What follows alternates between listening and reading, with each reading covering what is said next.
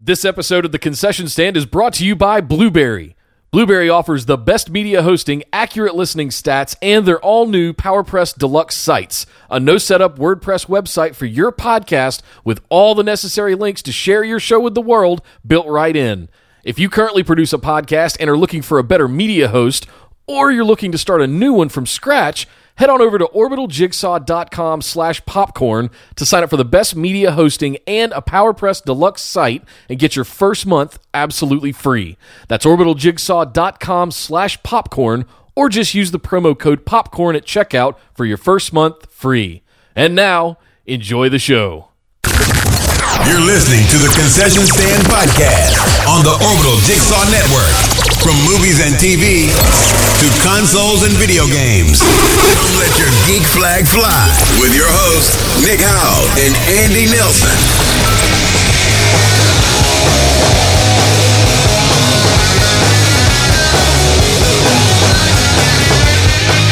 Oh, welcome back to the Concession Stand Podcast. But if you're joining us for the first time, we are glad to have you on board for episode number 58. I'm Nick Howell, and sitting across from me, as always, Mr. Andy Nelson. How are you, sir? Oh, we're getting so close to the holiday season, and we're actually in the holiday season, but Christmas is around the corner. Hey, coming up later in the show, we're going to give some spoiler-free thoughts on The Last Jedi. James Cameron, Soldier of the Deep, is up to something that doesn't involve either blue aliens or a boat sinking in 3 dimensions, and one of the biggest stars of Lord of the Rings franchise may be returning as a part of the Amazon show that we've been talking about. Yep. But Nick, tell us a little bit more about our network and where people can find us. Well, you can find this show, The Concession Stand, and many other shows across all different genres over at orbitaljigsaw.com. But you can find us, especially over on Facebook, at facebook.com/official concession stand, or over on Twitter at concession stand. Come on over, hang out with us, let us know your thoughts on the show on iTunes with a review. You can also leave one on Facebook if you'd like. And if you like what we're doing, hey, it's the holidays. You need some stocking stuffers, all that good stuff, some last-minute gifts. Head on over to orbitaljigsaw.com/store. Pick up a cheap t-shirt. I think they got them on sale for $14. I got one. Heading into the holidays, hoodies, phone cases, coffee mugs, all kinds of good stuff over at orbitaljigsaw.com/store. All right, here we go. We've been talking about this for weeks. We are finally going to get my favorite person on the planet Earth outside of people that I'm married to and I have children. Ryan Nelson will be here to talk about something in a second about this movie that he's done, Mercy Christmas, with his wife Beth Levy Nelson. But before we get to him, let's go ahead and listen to the trailer. Is that eggnog? I love eggnog. It would tear me up to know that a guy like you didn't make it to a Christmas dinner table. I'm home! Daddy! Oh, I have missed you so much. Boys, it's stocking time. It is so nice to have you 3 kids together again under this roof. Christmas is my favorite time of year. Bon appetit. Ooh, I love ribs. How do you like my family brisket?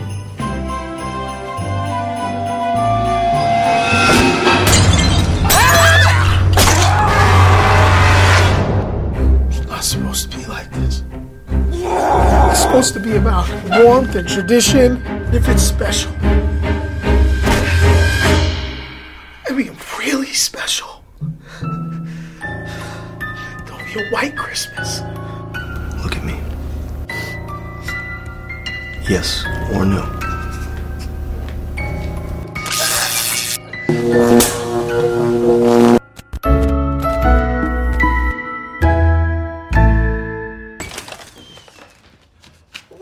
Merry Christmas, bitch.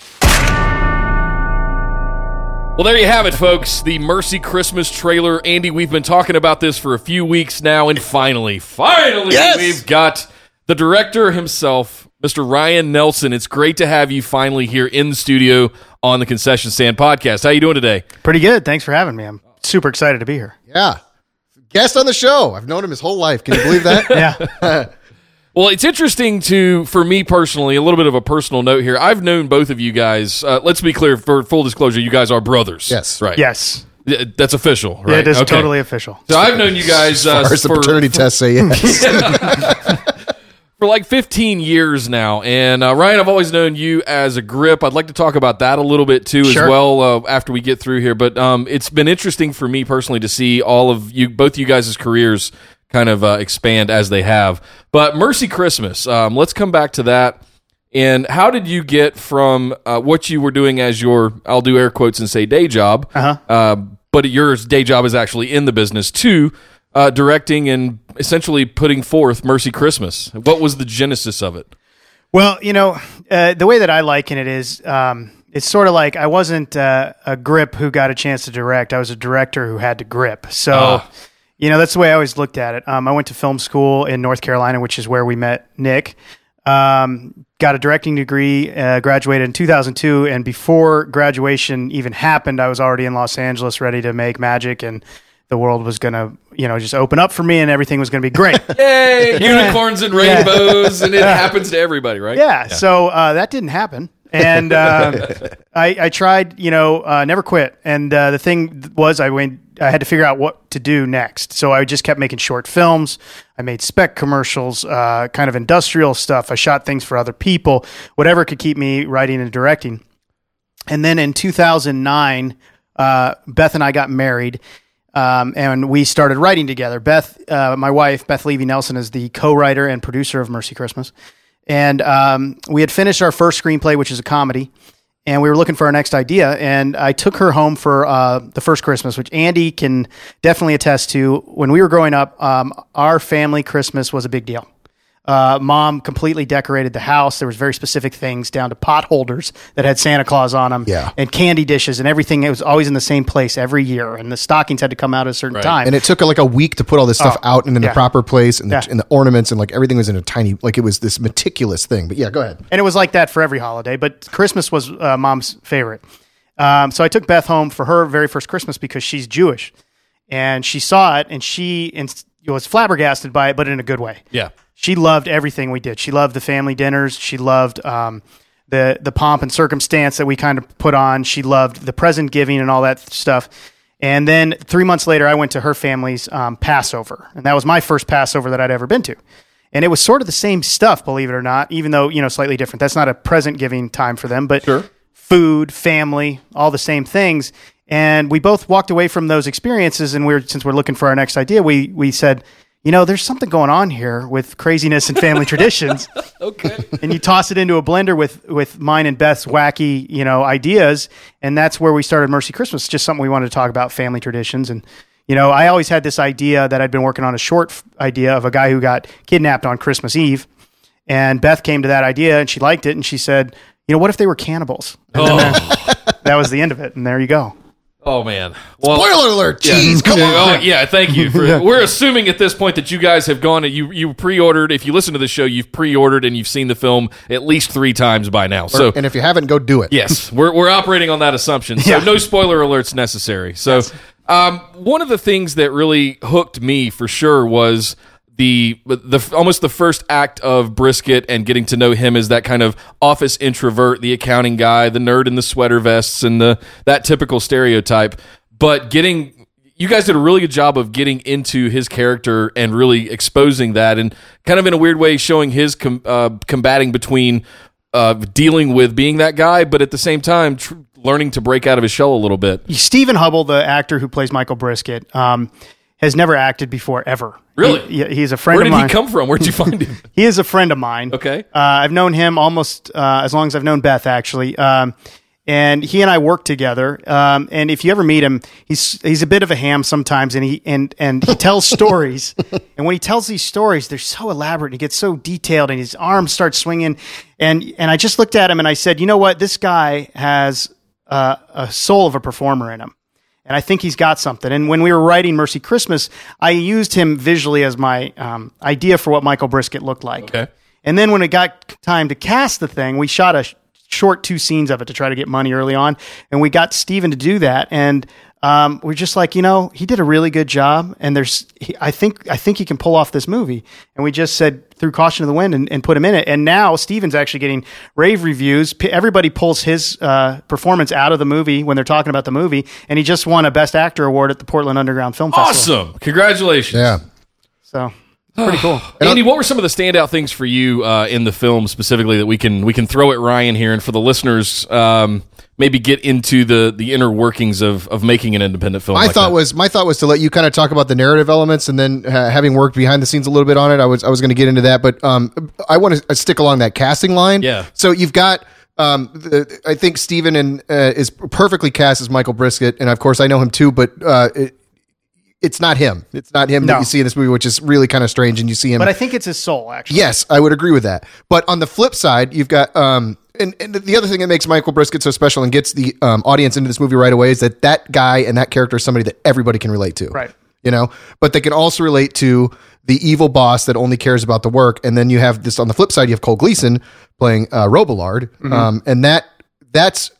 You know, we've been saying it on this show how many weeks now? Even the last couple of weeks, every hero has to have a good villain, and I think that that movie doesn't work as well without Cole playing Robillard the way that he does. Can you talk a little bit about Cole? Sure. Yeah, Cole came in to audition for Beth. Beth does casting, and she and a lady named Christine Scally, and then our producer Tarquin Alexander and another lady Karen Ryan all did the casting together, and they each brought their own people. Christine had worked with Cole at another point and brought him in. So basically how the casting process worked is the four of them got together, they whittled everybody down, and then I came in for a producer session where I got to pick out of their whittled down group. I want to say about 5 or 6 Robillards, and they did a couple scenes right in front of me.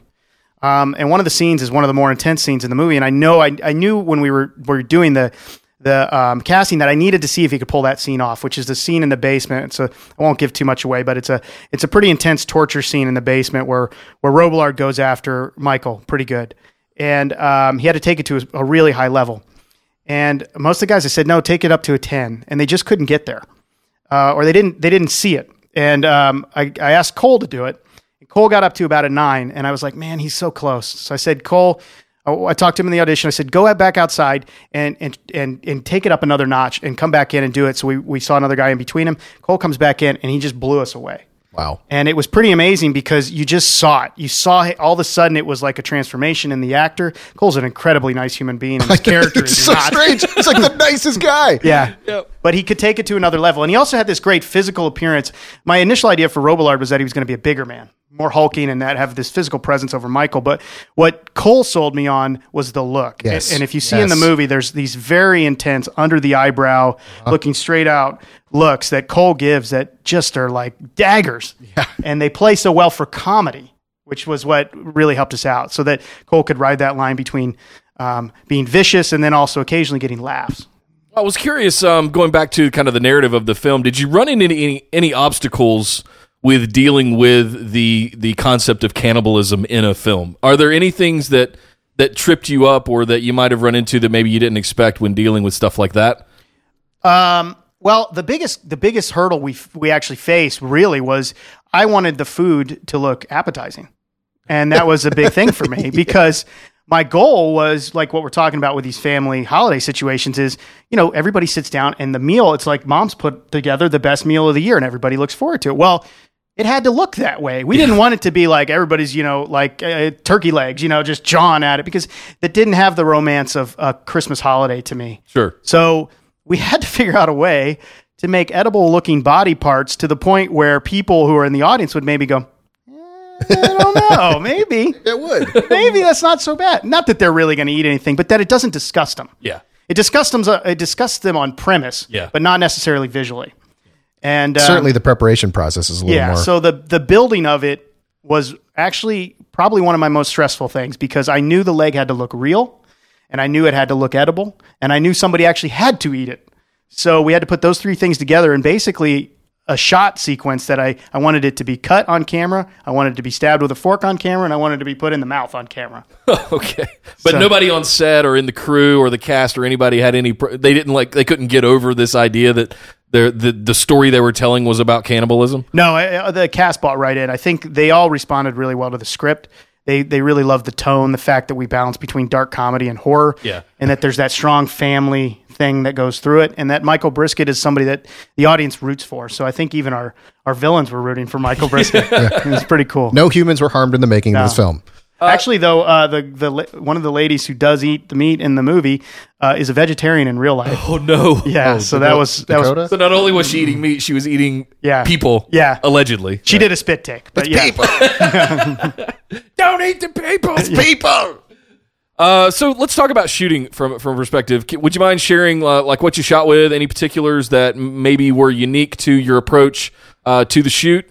Yeah, I mean the thing about me getting that first chance to direct a feature, like I'd said, I'd done a bunch of shorts, and I've worked on movies and TV ever since I moved to Los Angeles, and I've had a lot of experience being able to watch people work. A lot of famous directors, actually, Michael Bay, Joss Whedon, a couple other guys I can't think of off the top of my head, but Joe Carnahan was another one of them. But anyway, I got to see their process, and most people don't assume that the grip standing behind them is actually inspecting and judging what they're doing, but that's what I was doing all the time. So when I got the chance to make the movie, even though we had a low budget and we didn't have very much production budget at all, we got the other half of the budget for post after we shot. Oh wow! Okay.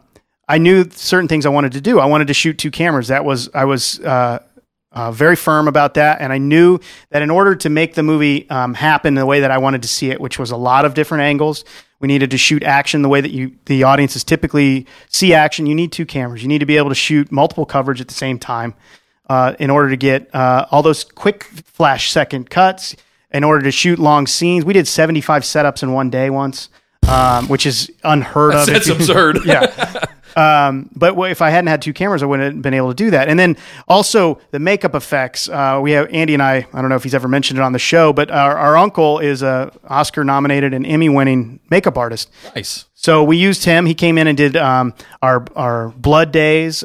We also had 2 other makeup artists that were great that did the majority of the movie. But it was like I had pooled all this experience that I'd had working on sets and started utilizing it finally to make the best movie possible. And most people say when they watch it that if I tell them the budget, they can't believe that that's what we did it for. Yeah. And I think it all paid off. I mean, the 15 years it took me to get to that point. So no crazy Ridley Scott 8 camera setups. You had one wide and one coverage. If I would have had 8 cameras, I would have used it. You wouldn't have had the room. No, I would have figured it out. Yeah, you'd have figured it out. I say this from now on. I mean, this is the technical aspect of directing that I like to talk about, but may bore people. Is that I will never not on this show. It won't. I will never not use 2 cameras ever, and if I can get 3, I will, because it just is how I see things. You're not going to capture the magic by doing multiple takes of different coverages and then your wides. And I don't think so. Is that the mindset behind it? Well, there's 2 things I like. One being that continuity in editing when you have 2 cameras. I don't shoot cross coverage. It's very hard to shoot cross coverage because of the way lighting has to work. You stack 2 cameras on one person. So if I'm shooting a shot of you, I get your medium shot and your close up in the same thing. Gotcha. So that's really good. It helps the editorial process. But the other thing is, if I'm doing a shot or a scene of the 2 of you guys talking, there's obviously in the standard coverage, there'd be a wide shot, which is basically your 2 shot. And then you've got your close up, over. Well, say that's 6 total camera angles. Now that's only 3 setups with 2 cameras instead of it being, now I'm doing 6 setups. Sorry. And with the 6 setups, I can cut the time in half and I can shoot more and I can spend more time developing a scene as I'm shooting. So it's a time thing for me too. So you're saying getting 2 cameras as opposed to typically you'd only have 1 on a project of this size, or budgetarily, yeah, right. You'd normally have 1. We saved a little bit of money. I mean, we still had 2 camera crews, but we saved a little bit of money by the DP operated, and then I operated, and then we also had 1 lens package that we just split between the 2 cameras. Producer was free. Yeah, producer was free. Shooting reds, or are you doing DSLRs, or what are you using? We actually use the Canon Mark III C300 Mark II. Sorry, Canon C300 Mark II. And we've heard, and I don't know if this is true, I never followed through with this, but that we were the first feature to ever do that. Oh wow, really? Yeah. Huh. Okay. It looks fantastic. By the way. Yeah. Thank you. Yeah. I mean, just the everything's great in that movie. Just from a directorial standpoint, the shots, everything worked out. So I assumed. Forgive me for assuming, because it's the mother of all F-ups, according to the villain in Under Siege 2. You're welcome. That you were using reds because it looked fantastic. Yeah. So I was a little bit surprised when the iTunes thing came out and there wasn't a 4K version, because I thought there were reds. Yeah. Well, there is a 4K version. There is. Yeah. Okay. The thing is, with reds, it just costs a little bit more money. So I would use reds for sure. If we could. all that crazy production budget money you had. I again assumed. Andy, where do we want to go next? What's the back end of this that we want to talk about that you were involved with? So it's not really what I was involved with. I like I said, I've known you for a while. Yes, you there can is say that. there is the thing that I like about this movie, and we've been on record on this show about how I don't like horror movies at all. Yeah. At all. But maybe because I helped with this one, I was okay to watch it. But we went to see it. Yeah. Right. Anyways. He held my hand in the movie. I'm just saying. Tell me about. We didn't grow up watching horror movies, so No. what drew you to do? Like, I remember when you showed me the script, and you're like, "Here, read this. This is what we've been working on." I'm like, "Yeah, that's good," but where did you like? I know where you got the idea, bro. But what made you choose to take the horror route with it and just doing instead of just doing like a straight up comedy? I mean, yes, there's a horror element of the cannibalism stuff, but there is still the gore factor and the horror stuff that's happening in this movie that you could have just played it as comedy with just that's there, Right. Well, the thing about it is, for me, dark comedy is much more interesting than just straight comedy. And I think dark comedy is subversive. And I think that the thing about horror is it has the greatest platform for basically taking it and combining it with any genre you want. Yeah. You can do a drama horror, a comedy horror, an action horror. You can mix all of them together, but horror can always be sort of this through line underneath them all. And I knew that I wanted to really play up the dark comedy elements to it. And I thought, how can you push? Well, if you do that, you know, and I wanted to make an action movie too. You've known that since the littlest days of my life. We'll get to that in a minute. But the thing about horror is that I could push things further and further. I could put an audience into a place that I really wanted to go, which was I wanted the audience to not know where we were going to take them. I wanted them to be unsure if they were going to laugh in the next scene or be afraid in the next scene or feel emotion for Michael Brisket. And that was really important for me. So sort of it was a tonal aspect that I wanted to achieve more so than really doing straightforward horror. But the horror platform gave me the ability to kind of play with an audience the way that I wanted to. I think you guys did a great job of finding the balance between the two, and that's a credit to you two. There's parts of this movie where you don't know whether you're supposed to laugh or kind of be like, oh, and like turn away, but that's what we wanted. That's but it works. And I know what movies you watched, but I can't think of a movie off the top of my head like that were influencing you, or maybe things that you look to that sort of helped you with the finding the balance, or things that you looked for is from a style perspective. Well, again, it wasn't horror. The main influence on the character Michael Brisket, and Steven and I talked about this often, is a movie called Straw Dogs with Dustin Hoffman in it. Not the remake. The remake's crap. And the thing about that character that Dustin Hoffman plays is he's a nebbish American mathematician who goes to England with his new bride and moves to her hometown to work on his thesis project or his book. I can't remember. And what happens is there's these old flames in the town, these sort of English thugs that his wife used to be friends with, and they start to terrorize Dustin Hoffman. And they really do some pretty awful stuff. And by the end of the movie, you've been rooting for Dustin Hoffman to fight back through the whole movie. And by the end of the movie, he finally does. And I found myself when I walked out of that movie for the first time, rooting for violence. I realized that during the process of the movie, I wanted Dustin Hoffman to hurt people. And I thought about it and I said, that's a pretty amazing thing that Sam Peckinpah pulled off, because he made me feel that way, which is not in my character at all. And I thought, that's something I want to play with. So what we did with Michael Brisket is sort of that same trajectory. We wanted you to have a character like you talked about in the very beginning, Nick, that he's somebody you care for. So we worked very hard that you would care for Michael Brisket. We wanted him to be a sensitive soul, somebody that had an innocence about him, a naivete, so that the audience could really feel for him. And then he's pushed and he's hurt and his friends are hurt and he's put in a situation that isn't anywhere near what his dream of Christmas is. Yeah. And it's basically disaster for him. So what we wanted the audience to do was then root for Michael Brisket to fight back and to actually commit violence. This character that you see at the beginning of the movie ends up somewhere else. Wouldn't hurt a fly at the beginning, but at the end ends and up whipping ass. Yeah. So to say the least. And that was a goal of ours, and I think we pulled that off. And that's a credit to Steven, really. I mean, he made you care about that character. Now, so there's an interesting shot where he's wearing another one of the characters as a backpack. Sure. At the end, without giving much more away. The tricky part of that was, without giving the spoiler of why he was on his back, but was that real? How did you lash him to his back so that that's 100% real? Yeah, oh man, 100% real. That's another problem with the budget situation. But what we did is we spent some of our money on, which was more than I would have liked to, but we had to, a true double stunt harness. It had to be made for us. We went to, luckily we live in Los Angeles. We went to a company that makes those jerk vests that stuntmen wear that, you see them hooked to wires and it's under their clothes. And the vests have to be incredibly tight. There can be no air between their body and the vest or it messes them up. So they had to be fitted to Steven and the other actor, and then they were put together. And then the clothes of each of their wardrobes were fit with holes where we could then bind the two of them together. So Steven is literally carrying him in every shot you see. That's no joke. And I was lucky enough, and we're going to get to this now. The big scene that everybody talks about, I know the one that you were looking forward to making the most, and I was there, I think, for the entire shooting of that process, and watching that all come together was amazing. The big fight at the end.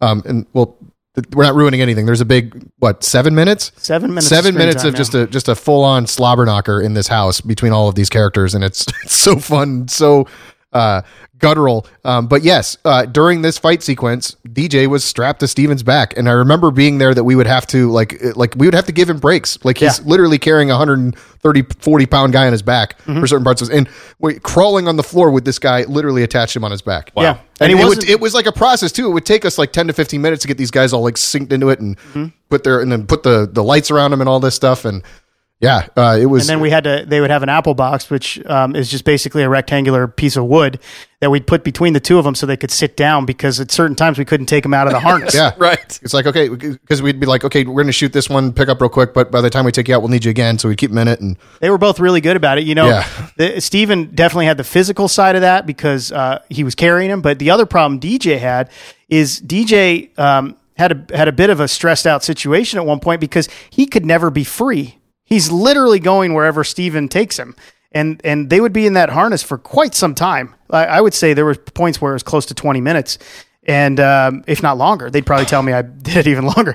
But I'll tell you did it longer. But, well, how do you deal with like P breaks and stuff like that? Well, the simple things nobody thinks about. Then we would let him out. Oh, okay. But, to think about the fact that you're just being carried around and you have no choice in anything you're doing, Wow. That's pretty mental if you really dig into that. Yeah. So just to give the audience an idea of the 7 minutes of the fight sequence, which included some special effects shots, what did that take us? 3 days? Yeah, it was 2.5. It was scheduled for 2, and then we added about another half day. Yeah, and then there's a little bit of the outside stuff. So overall, it's probably about 3 days. But all that stuff in the kitchen and the living room and in the TV room, that was all 2.5 days, I think, right? And that was an interesting thing too. When you get into a budget situation, something you have to balance is the fact that you only have a certain limited number of days. And we had initially scheduled about 18 days to do it. And when I had the very first meeting on schedule, I said, we're going to use at least 2 days for this fight. And everybody looked at me like I was crazy. I'm taking 2 days completely out of the budget for a shorter amount of screen time. And I said, trust me, when you see this, see what I'm trying to do, you'll understand. And it's the turning point of the movie. It has to be big. Oh, it has to be. And we wanted the audience to be up on their feet, in essence, at the end of the movie saying, we want Michael, like cheering for him. And you had to do something big in order for that to happen. Well, there's two big things I want to talk about here at the end now that we're past the film. One, being an independent filmmaker in the process from beginning to end of getting that done, finding funding, cast and crew selection process, timeline that you went through with that. And then the second big thing is kind of what happens when you're done? What happens when final edit is set? What happens then? You get the festivals and you get other kinds of things going on there. So how does distribution work? Let me just start at the beginning. Like from how long did you spend making this from concept to now? Concept, like I said, was when Beth and I first got married, which was in 2009. But we finished the screenplay in 2010, and we didn't start shooting until December 2015. And the reason for that was we tried numerous ways to get the money to make the movie. I would say the original script for the movie was $1 million at least budget. We didn't shoot it for anywhere near that. Okay. So we had to do a bunch of rewrites to get it down, but we tried different things. We tried selling the script at one point without me attached as a director, which would have been awful. I'm glad that didn't ever pan out. We tried making the short that I told you about to try to raise money. Was that successful in your eyes? Was it worth the effort? So for any potential future wannabe directors that are out there, is making a short or a trailer of sorts in order to garner funding opportunities? Think so. No? I mean, I wouldn't say don't do it. I would say the thing that it did, it helped prove that we could pull off the tone, which is in this movie, the black comedy versus horror. So that was helpful, and it helped people believe in the next short we did. So that got us there. And I think the last short we did helped people even further in the movie. So it almost just helped in the chain reaction of things. But as far as turning making it, immediately after the short, we're going to let you do the feature. That didn't happen because you really have to do something like the fight at the end of the movie to say, you have to go big on these two scenes. And we did a capture scene and a dramatic scene. And I think in order to really get people into it and to say, yeah, I want to do it, you have to pick scenes that would cost a ton of money to shoot anyway. Right. Yeah. So then at that point, what's the balance? Like, hey, you put $20,000 into a short film, but save the $20,000 and start as your nest egg for the movie. Yeah. You know what I mean? So it's kind of this weird balance. As far as the distribution aspects of things, we finished the edit on October 2016. And from that point on, we immediately turned into trying to figure out what to do next. So we started the festival run. We got into a few festivals, but which is not free, to be clear. It's not free. Every one you submit to, there's a fee involved, there's travel, there's all kinds of, and you're taking your cast members too most times. So yeah, go ahead. I'm sorry. No, that's true. That's very true. Everything is money. Everything in the movie is money. But the timeline of 2017 was basically Beth and I trying to figure out how to get this movie to the most people possible. So the initial idea was, festival, we'll just get into some big festival and everything will be great. And we didn't get into big festivals. And we started to learn from the people we were talking to that, Sundance is not, hey, we find the coolest new movie and we just pick people that nobody's ever seen. There's entire campaigns that go on behind the scenes at Sundance that get people into Sundance. And if you look at the slate of Sundance, there's famous people in almost every movie at Sundance. Right. It's when they say independent movie, it just means that Paramount or Fox or Universal didn't make the movie. It doesn't mean that there wasn't millions of dollars behind the movie. Sure. And it's not really sour grapes. It's just one of the things that it was like, that's the process we found out. So then we shifted gears and said, let's go horror. And we did a lot better in the horror festivals. We got into a bunch of horror festivals, which was great. And that sort of created a press buzz about us. People started to understand that there was a movie out there that's going to be unique and different. And about June, we had the trailer and we'd been talking to distribution companies by just cold calling. And Beth sent the trailer out, and we had about 4 different offers based on the trailer, and then they watched the movie. And this company called Gravitas Ventures liked the movie, and they're really a substantial distribution company. Yeah, they are. And we signed with them because they had the best feeling for us. And they handle our domestic distribution, and we have another company that handles international. And talk about that. That's interesting from a little bit you've told me. Yes. So the international we got came to us because we opened a big Los Angeles horror film festival here called Shriek Fest. Mm-hmm. We were the opening night movie, and we were on their website, and it was put up as, hey, this is Mercy Christmas. It's about to sell out. This is the opening night movie. It's one of the ones we really enjoy.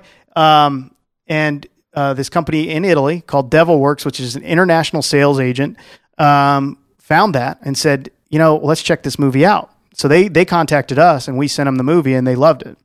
And they're a boutique company that handles cross-genre movies. They like horror movies with comedy or, a drama that goes in a bizarre, wacky way. That's what they like to deal with. Kind of like what you were describing earlier with horror mixed with some other genre. Yeah, exactly. That's what their specialty is.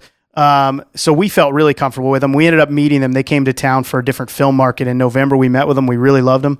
And coming February 2018 in Berlin, there's a market called the European Film Market that happens during the Berlin Film Festival. And at that time, they're going to start selling Mercy Christmas internationally, which is, I don't know how much you want me to get into this, but there's a whole lot of stuff that involves that, which is basically, they go to each territory, they have these meetings in say Germany, and they try to sell to a distribution company in Germany, then Austria, then France, then England. My big takeaway thing from the international portion, domestically, we're in a mad rush to try and make sure we get the word out and get everything and get as much buzz and focus on the movie as we approach Christmas, because Correct. You're in your opinion and in most opinions, once Christmas is over, people aren't going to watch a Christmas movie anymore, potentially. But I disagree with that to a degree, but internationally, not in mass, right? But internationally, you throw out all the window, right? That's the first thing they told us. This is interesting, which was really surprising to Beth and I. They said, well, and we knew this from the very beginning. Everybody said domestically you're going to be released one year, and the following year it happens internationally. It's not like a studio movie where they do it at the same time or they release Japan in advance. With the independent movies, they always do domestic first, and the reason they do that is because they're a big fear of pirating. Internationally, it doesn't affect them as much. Yeah, I didn't even think about that, but it makes so much sense. Yeah. So what they told us is, obviously, we're not going to come out internationally until Christmas of 2018. Beth and I were well aware of that. We're fine with that. And they're like, Europe loves Christmas movies. Don't worry about 2018. At the end of the year, Europe's going to eat you up. And we're like, okay, so we'll wait until the end of 2018. And they go, well, you know what? That's not all of it, because Vietnam, Malaysia, China, a lot of the Southeastern Asian countries, they don't give a crap about Christmas. They don't even celebrate Christmas. What they're going to like about your movie is the horror part and the cannibal part. So there's a good chance they even use these words that we're going to be in a movie theater in Vietnam in April. Yes! Yeah. So, hey, I may go to Vietnam to check out Mercy Christmas I in a better theater. see a tweet that says Mercy Christmas is now available in Vietnam in April. Yeah. That's like one of those things we always joke about, like #1 Christmas cannibal movie in Vietnam this week. Like, Exactly. Going back to the domestic thing really quickly, I want to make sure that we don't mislead the listeners in a sense of, like, you're not all of a sudden like this overnight multimillionaire because you made your little movie, right? No. What does it really mean to get distribution as a filmmaker, as an independent filmmaker? Well, it's a bit of a math problem, but basically what it is they don't hand you a check. Right. If I had some actor in it that was famous or semi-famous, there would probably be a little bit of a check involved. And it still wouldn't have been enough to pay the movie back. It may be something like $50,000. Here's $50,000. We're going to secure your rights because we want to make sure you're on our platform. What happens with us is they get the movie. They get 25% of the sales of the movie. We don't get the other 75% because if you think about it this way, iTunes gets a cut. Yep. So how this works is, say there's $1 spent on the movie. iTunes gets their cut. Gravitas Venture gets their cut. And then Beth and I get our cut. So it all comes down backwards. But Beth and I don't get the cut. We have to pay back the people who put the money into the movie. Right. So if ever Beth and I are walking around with gold chains, it'll be way down the line. There's a lot of people. There's a lot of debt on the movie. There's a lot of people that are owed money for the movie. And then obviously, Gravitas, iTunes, Amazon, Netflix, everybody takes their cut. But you also have full ownership of the movie, though. That's a big thing. That is the complete unique aspect of what Beth and I did with all the contracts. Everything we did is we had a lawyer, design everything, every contract we did. And Beth and I own completely the movie, just the two of us. Even the people that invested in the movie don't own the movie. What they did is they invested in the movie in order to get a percentage of profit. Yeah. But that's all they get. It's almost like a loan of sorts. In essence, but they also, there's a huge interest rate because if hypothetically the movie does huge, they get more money. Yeah. But they were taking a bet. They were taking a risk on you guys. Exactly. Yeah. And they did that. A lot of that is friends and family money, and they did that because they had faith in Beth and I, which is something that we're indebted for life on. But a lot of it too is that gave us the pressure and also the urgency that Beth and I had to make a good movie, and that's why we fought for 2 straight years to make the best movie possible, and why everything had to be perfect. There's a number of visual effects shots in the movie. I think there's around 47 shots or something like that in the movie. And I went through frame by frame while those guys were sending me things. And I would say, no, that has to be shaved off. Or, I saw a flash of blue in one frame. Got to be taken out. And, I did that for every process of every moment of the movie because I knew it had to be perfect or as best as we could make it for the amount of money we had. And that's because you feel that pressure with the people that invested in you and that believed in you. Not only because I wanted to make a good movie, but because I wanted to make sure that I gave them the best product possible and that I didn't quit on it. No, that's a good point. I feel like we've covered everything. I just want to point out that it was fun for me, obviously, to watch this whole project come to fruition. And I've said a number of times in the show how proud I am of you and Beth, and proud to have been a part of it. Thank you guys for both pitching the movie so much. It was a fun sort of thing as your brother to watch, like literally to walk onto that set and you're in the room where the table was. It was like walking into our house when we were kids. And so there's that fun connection for me to watch it and sort of feel like, yeah, this is what would happen if like we were cannibals when we were kids. Yeah, that was the idea. But and I think you guys saw that well. Before you go, I do want to hear, now that this is sort of in motion, and again, everybody can go find this on any video on demand platform. What's next for you guys? Well, there's 2 things going on right now. Beth and I are working on our next screenplay, which is called Margot Lives. And we want to shoot it in the fall of 2018. Hopefully, if we can pull all the things together. And it's about the opioid crisis that's going on in Ohio. And it takes place back in our hometown, not the actual city, but in the area of Southern Ohio where Andy and I grew up, which is basically ground zero for where this crisis is. In real life, which is crazy. Yeah, it's pretty crazy. And it's been really bothering me. I've been reading a lot about it, and we had this story idea, and we're working on that, and it's like an action movie with a little bit of the dark comedy. It's not as much comedy because it's a drug situation. Right. Can't really just poke around and have fun with it. Are you thinking in the same vein as a Train Spotting or something like that? It's not. It's more like a vigilante movie. Oh, okay. It's a mom who, a working mother who is in the PTA and has to take care of her family, and at the same time, she's going out at night and busting the heads of drug dealers. Love it. Wow. Okay, so isn't Bruce Willis doing a similar project to this? Not drug related, but Death Wish. The remake of Death Wish. Yeah. Yep. Oh man. So you're doing that with drugs And with a working mom. Oh man. Okay. Yeah. I'm in. Yeah. Well, I want to close out by saying first and foremost, thank you for joining us and thanks for coming in. I have no stakes in this, so I'd be the first one to tell you exactly what I thought about the movie if I didn't like it. But I remember going to it was the Real Independent Festival screening a few months ago and absolutely loved it. I walked out of there and immediately wanted to turn around and go see it again. Thank you. So fantastic job. It was interesting that you got so much into such a short running time. And I think that's always something that is a standout thing for films and for filmmakers is it felt like a good 2-hour story and it was 79 minutes.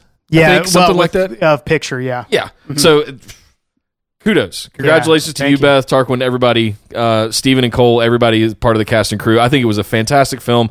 If you guys have not seen Mercy Christmas yet, and you've been listening to me and Andy tell you to go watch it, first of all, clap on the wrist. $12 on iTunes. Go leave reviews. Tell Ryan and Beth exactly what you think about the film. Yeah, we want to hear. Yeah, and support independent filmmaking because it is a big deal. There's a lot of people out here in LA trying to get their projects made, and when the really good ones come out, we have to really let that cream rise to the top and make them shine. So, for sure. And I've been listening to you guys, and you guys say it in a couple different episodes that you're very supportive of independent film and original ideas, and I think that's awesome. That's badass. And Thank you. Congratulations on this show and Orbital Jigsaw. It's badass that you guys put this together. And very much. What is this? 58 episodes? 59? 59? Something like that, yeah. It's phenomenal. We started it back up in August of 2016. Well, I mean, you've been a silent audience and helping us sort of steer things along the way, so we appreciate your help and your feedback too. So, well, you guys did it. This is a phenomenal show. I love this show. Thank you. Thanks. Well, hey, thanks for joining us, Ryan, and hope to have you back on here soon, or maybe another project we may be putting together. Hint, hint, wink, wink. What? We haven't even told him about this, but I think he's going to like it. Yeah, guys, and thanks for having me, and Merry Christmas, Happy Holidays, Happy New Year. Yeah, and try not to eat anyone else's ribs. That was awesome. Nick, how was your week?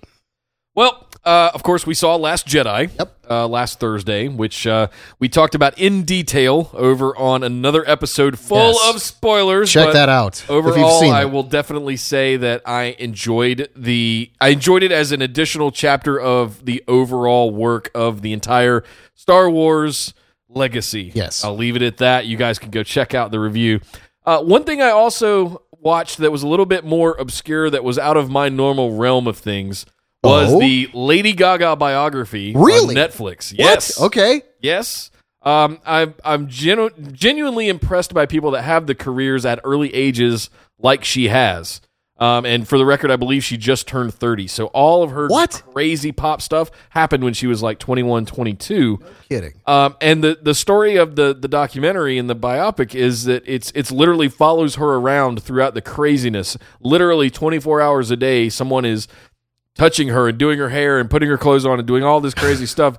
And it's maddening. I cannot even begin to put myself in the shoes of having to have all of that kind of stuff going on. And it exposes a lot of the emotional struggles that you go through. It was fascinating to watch. I guess I'll have to check it out. Yeah, culminating in that massive Super Bowl performance we got earlier this year. So really fantastic. You guys should go check it out. It's really good. The other one that I have to mention is a shout out to Gary Oldman.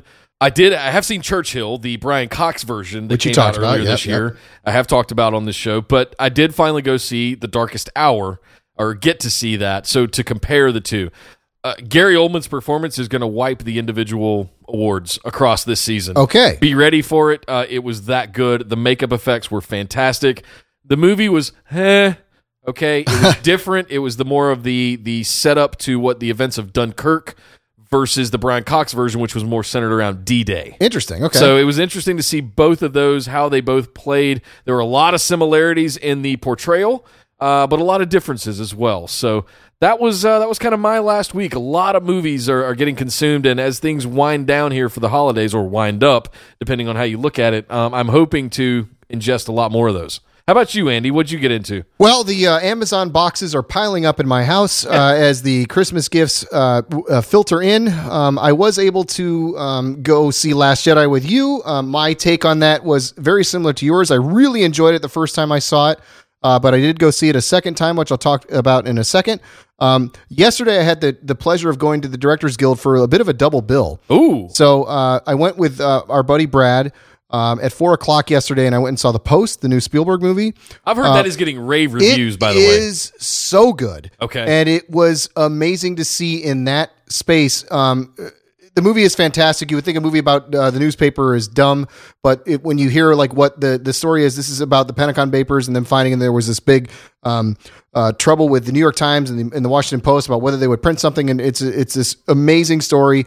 Tom Hanks and Meryl Streep will certainly be up for actor or actress in the Oscar race. The Post is already up for Best Picture in the Golden Globe, so I'm sure it'll be up for Best Picture when it comes time for the Oscar season. The cool thing about seeing it at the DGA was we got to have a little Q&A afterwards, moderated by Patty Jenkins of Wonder Woman fame, right? And she spoke with Mr. Spielberg himself. Wow! So we got to get about 25-30 minutes of Spielberg talking about the movie and what it took to make it. Here's the big takeaway from that: he read the script. Get this, he read the script in February of this year. Read it in February, and in 9 months, it's in theaters.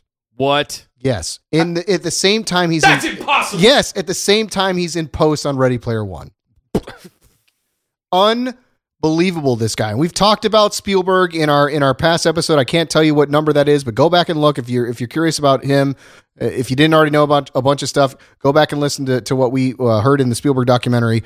Just seeing him again in the same room, like he came out when it was over, the entire theater of 500 people stood up and gave him a standing ovation. Nice. He was very gracious. Patty Jenkins, who was doing the interview with him, was obviously flustered to be talking to him, but he was as anyone would. Yeah, be. but he was like very respectful of like her and like Wonder Woman, and this movie also has a bit of like female power. And he said that when he read it, considering what's going on with the administration versus the press in our current political situation, he felt like he had to make this movie and make a statement, and it certainly does that. So I can't recommend this movie enough. I wouldn't be surprised if it wins Best Picture or something. Definitely Tom Hanks, or I think Streep will win like Oscar number 9,000 or whatever she'll win. So then that movie ends, and I went back out in the lobby, and my brother was there, who we just talked to, and he had not seen Last Jedi yet. So then I went and watched it the second time, and we enjoyed it. Whether or not he enjoyed it, I don't know. He's going to tell me like, yeah, it was great, but you know, he's much more critical of these Star Wars movies than I am because he's not the major fan that I am. But the big takeaway for this was because we were at the DGA, there was a Q&A afterwards with Rian Johnson, moderated by Spike Jonze. What? Yeah. Yes. This is what a night. I know, the perks of like being in the industry and stuff. It's great, right? So the big takeaway from this was, which we talked about also in our Last Jedi review, was that Rian Johnson told us that there was no like overall through line. So when JJ wrote the first script with Lawrence Kasdan, they didn't have like an overarching like, here's what's going to happen to these people from 7, 8 to 9. They just wrote 7 and sort of handed a baton off. And Rian Johnson wrote the script for for Last Jedi as they were shooting Force Awakens. So he wrote it without seeing a finished cut of it. Damn. Which might explain some of the things that we may have had some issues with. So you should go back and listen to that. But that was like a really cool like thing to be a part of. He told a story about I can't even tell you about this because it would be a spoiler, so I won't tell you that story. Okay. The other thing was when my kids are big into the movie Home Alone right now, they just love that this little kid sets traps for the bad guys. Yeah. Right. So when we bought Home Alone on iTunes, it was like a bundle deal. So you get Home Alone 2 as well. And so the girl's like, we want to watch Home Alone 2. I'm like, okay, let's watch it. It's terrible. It's bad. Terrible. It's really bad. Kevin McAllister, that character is like a jerk in it, and like he's really mean, and it's mean spirited, and like the hotel people like break into his room and like try to find it, like it's stuff that would like never happen. Oh, so Home Alone 2, don't watch it. Merry Christmas. But yeah, there you go. I'm of the age now where Bad Santa is my go-to Christmas movie. So Scrooged is always my favorite. Oh man, he can't go wrong with Christmas with the Cranks. Die Hard. Good Tim Allen and Jamie Lee Curtis. So that's always good as well. So do we want to give any kind of recap here of our Last Jedi thing, or do we just want to tell people I think go see the movie and listen to our? I think we did it. I think we did it. I think we're both happy with it. We have some issues with it, but I mean, if you really want to know what we think about it, go listen to that other episode. Yeah, there's a whole hour of us over there geeking out about Star Wars. Yeah, so. just make sure you've seen it first. Yeah, it is filled with spoilers through and through. So do not listen until you've seen the film yet. But Andy, I think it's time for some quick hits. Well, speaking of Mr. Spielberg, happy birthday! Yay! Today is Steven Spielberg's 71st birthday. What a life and career that man has had. Yeah, happy birthday to him. Thank you for everything you've done. You're basically the reason I'm here. I know you're not listening, but I did walk past your office today on the Universal lot. That was kind of cool. And as Andy mentioned before, please go back and listen to our recent review of the documentary film Spielberg about his life. What else, Andy? What else we got going on? So, one of the trailers that came out this week, and it was actually attached to Last Jedi that we saw on Thursday night. Your hero, he's James. I can't even do it justice. You do it. I'm not going to do it for this film. Okay, fine. This looks terrible. Really? Oh, okay, this looks bad. Okay, so Alita, Battle Angel. If you've not seen this trailer, this to me looks like a combination of real actors acting with CGI. For the first time, we haven't really seen like a CGI that looks true. So the story is it's some sort of something that Cameron was going to do, and Robert Rodriguez was kind of interested in the same property, and Cameron, I think, said, I got too much to do with going down to search the Titanic and like 10,000 Avatar movies, so why don't you direct it, and I'll just put my name on it, and we get this trailer. I thought it's amazing. I'm really excited to see this movie that's coming out next summer. I can't do the trailer justice by telling you about it. You just need to see this trailer for yourself. I'm going to reserve judgment as best as I can, being the James Cameron fan that I am, on seeing the film first because based on the trailer, not interested. He didn't direct it, but you have gone on record and said he could make a movie about like a dude selling soap and you would watch it. I would. I didn't say that about Robert Rodriguez, though. Okay, fair enough. To be fair. Fair enough.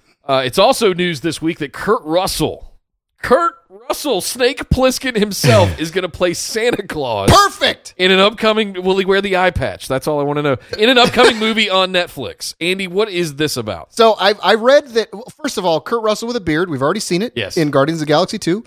He's got the look. He just hasn't shaved the beard He's got the look. He's got the charisma. Yeah. He could be Santa. Apparently, this is something about some kids don't believe that Santa Claus exists, and they do something to like derail him, and he crashes somewhere in Chicago, and they have to help him be Santa again. Oh, boy. Love it. Love the idea. And Kurt Russell as Santa, I'm in.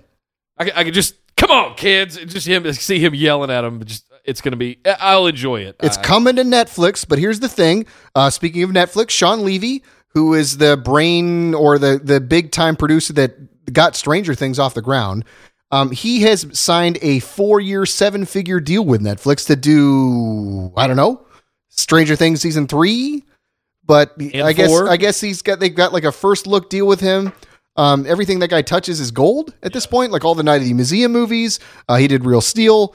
So he's not directing as much as he used to. He's more of like a producerial role, but he's a big time name, and to get that guy locked in for 4 years when they're trying to generate content, not a bad choice. The Netflix movie studio continues to grow. Yes, harnessing someone of that caliber for a 4-year, 7-figure deal, big deal. Let's see. Ryan Reynolds has signed up to play. Oh God. Yeah, I want to go kick Ryan Reynolds' agent in the balls. No. I think you're not thinking about this. This falls under the WTF category. Yes. Right? Ryan Reynolds is going to play another major character in a movie. Not Deadpool, not Green Lantern. He's going to play Pikachu in a live action Pikachu movie. And we think that's stupid and that's crazy, but then you have to really think about the royalty checks that'll come from playing Pikachu and just voicing him. This guy has made so many bad movie decisions in his career. Except Deadpool. And to his credit, it's the one thing that he personally has masterminded and seen through. If this is a money grab and you're willing to be honest about it, okay. Yeah. I'm fine. Absolutely. Maybe he's a Nintendo fan. We don't know him. Maybe. I don't know. But Ryan, dude, Hitman's Bodyguard was a lot of fun. I want to see you making those kind of stuff. And yeah, granted, maybe they're kind of the straight to DVD kind of stuff that, frankly, I miss. Yeah. If you look at the Seagal saga and stuff like that I want to see those kind of movies, action, fun, buddy cop movies. Pikachu? Really, dude? My kids will like it. One last one that is right up your alley, my friend. Sir Ian McKellen. Yeah, boy. Sir Ian McKellen says that he would gladly play Gandalf again if the Amazon series calls him, but they haven't called him yet. He hasn't been asked yet. Maybe he's too expensive? I don't know. What do you think? Maybe they need to put the drone delivery money into some kind of sorcery. Yeah. You shall not pass! Nice. Nice. We thought of it at the same time. Very well done, sir. Listen, Jeff Bezos, get off your ass. Make this shit happen. Yeah. Because if what I'm hearing is true, the Amazon series that's being developed is based on them finally getting the rights to the Silmarillion, which is the big preface to wherever we got to in Lord of the Rings, which is a lot of backstory around Gandalf. You have to get him. Oh, please go get Sir Ian McKellen. He'd probably do it for pretty cheap. Yeah. You know, you wouldn't spend a lot. And you're swimming in money, Scrooge McBezos. It's not like you need any more money. Oh, yeah, he has all the money. Yeah, I have Amazon Prime. Spend that money. Mine's renewing next month, so I know there's another $100. There's my $100. Use my Amazon Prime for that. Anyway, so I wanted to kind of close this out with some happy holidays, first and foremost, to everybody out there. Merry Christmas, Happy Hanukkah, Kwanzaa, whatever it is you celebrate. It is the season for family. It's for loving and forgiving and all of those things. We forget about all the other heinous shit that has gone down throughout the course of 2017. And it's been a lot. And there has been a lot, for sure. But let's focus on that. In another more kind of somber note, there are some things that are growing and changing and exciting kind of things happening right now around both Andy and myself. And we have decided, based on schedules and timelines and things like that, some new projects that are firing up, some new work requirements that are firing up for the both of us to take a bit of a break. So we wanted to kind of sign off 2017 here in the holidays with saying it's not goodbye, but we'll see you later. Yep. When, we don't know yet, but we would like to pop in here and there, so please stay subscribed. Of course. We'll surprise you here and there with some quick jump-ins and just say hi to everybody, but we got to go do some stuff. Yes. For a few months. Got to pay the bills. Got to develop some new projects, some new news that Andy can't really talk about yet, but hopefully we'll be able to soon. We do know that now we can talk about it. Yep, better late than never. Yeah, better late than never. January 1st, you can watch it. It's amazing. I was in Europe for all those months. Now you can see why. Cook himself. Yep. Oh, I can't wait to see it again. First season was so much fun. But that was your trip to Europe. Yeah, as we now talked you'll about know why. this year. The first episode premiered last week. You get to see it. You can watch it on NBC.com right now. It'll be on weekly. We're not going away. We're going to drop in, like he said. We just don't know when. Our goal is to try and drop in twice a month if we can between now and the next couple months. So we're still going to be there. But here's the thing. We appreciate everybody that's been on board with us for these last 18 months. And it's been a really special thing to get out and tell you about the things that we like, the things that you like, and talk about them and jive on them and all that stuff. So I will say this, and we haven't done it yet, but this week we will give a certain thing to our audience who is more important to us than anything, because we don't do it just for ourselves. We do this for you. So you, audience, I will give you, and Nick will give you, the Stone Cold Salute. I said, give me a hell yeah. Oh, I'm glad I finally got to crack that. I was starting to get thirsty there while we were going on those little monologues. But hey, that's it for us this week and for 2017. Yes, right? Merry Christmas to you, my friend. Merry Christmas to you, Andy. And to all of the listeners out there, again, happy holidays. Hug your parents. Tell them you love them. Hug your kids, all that good stuff.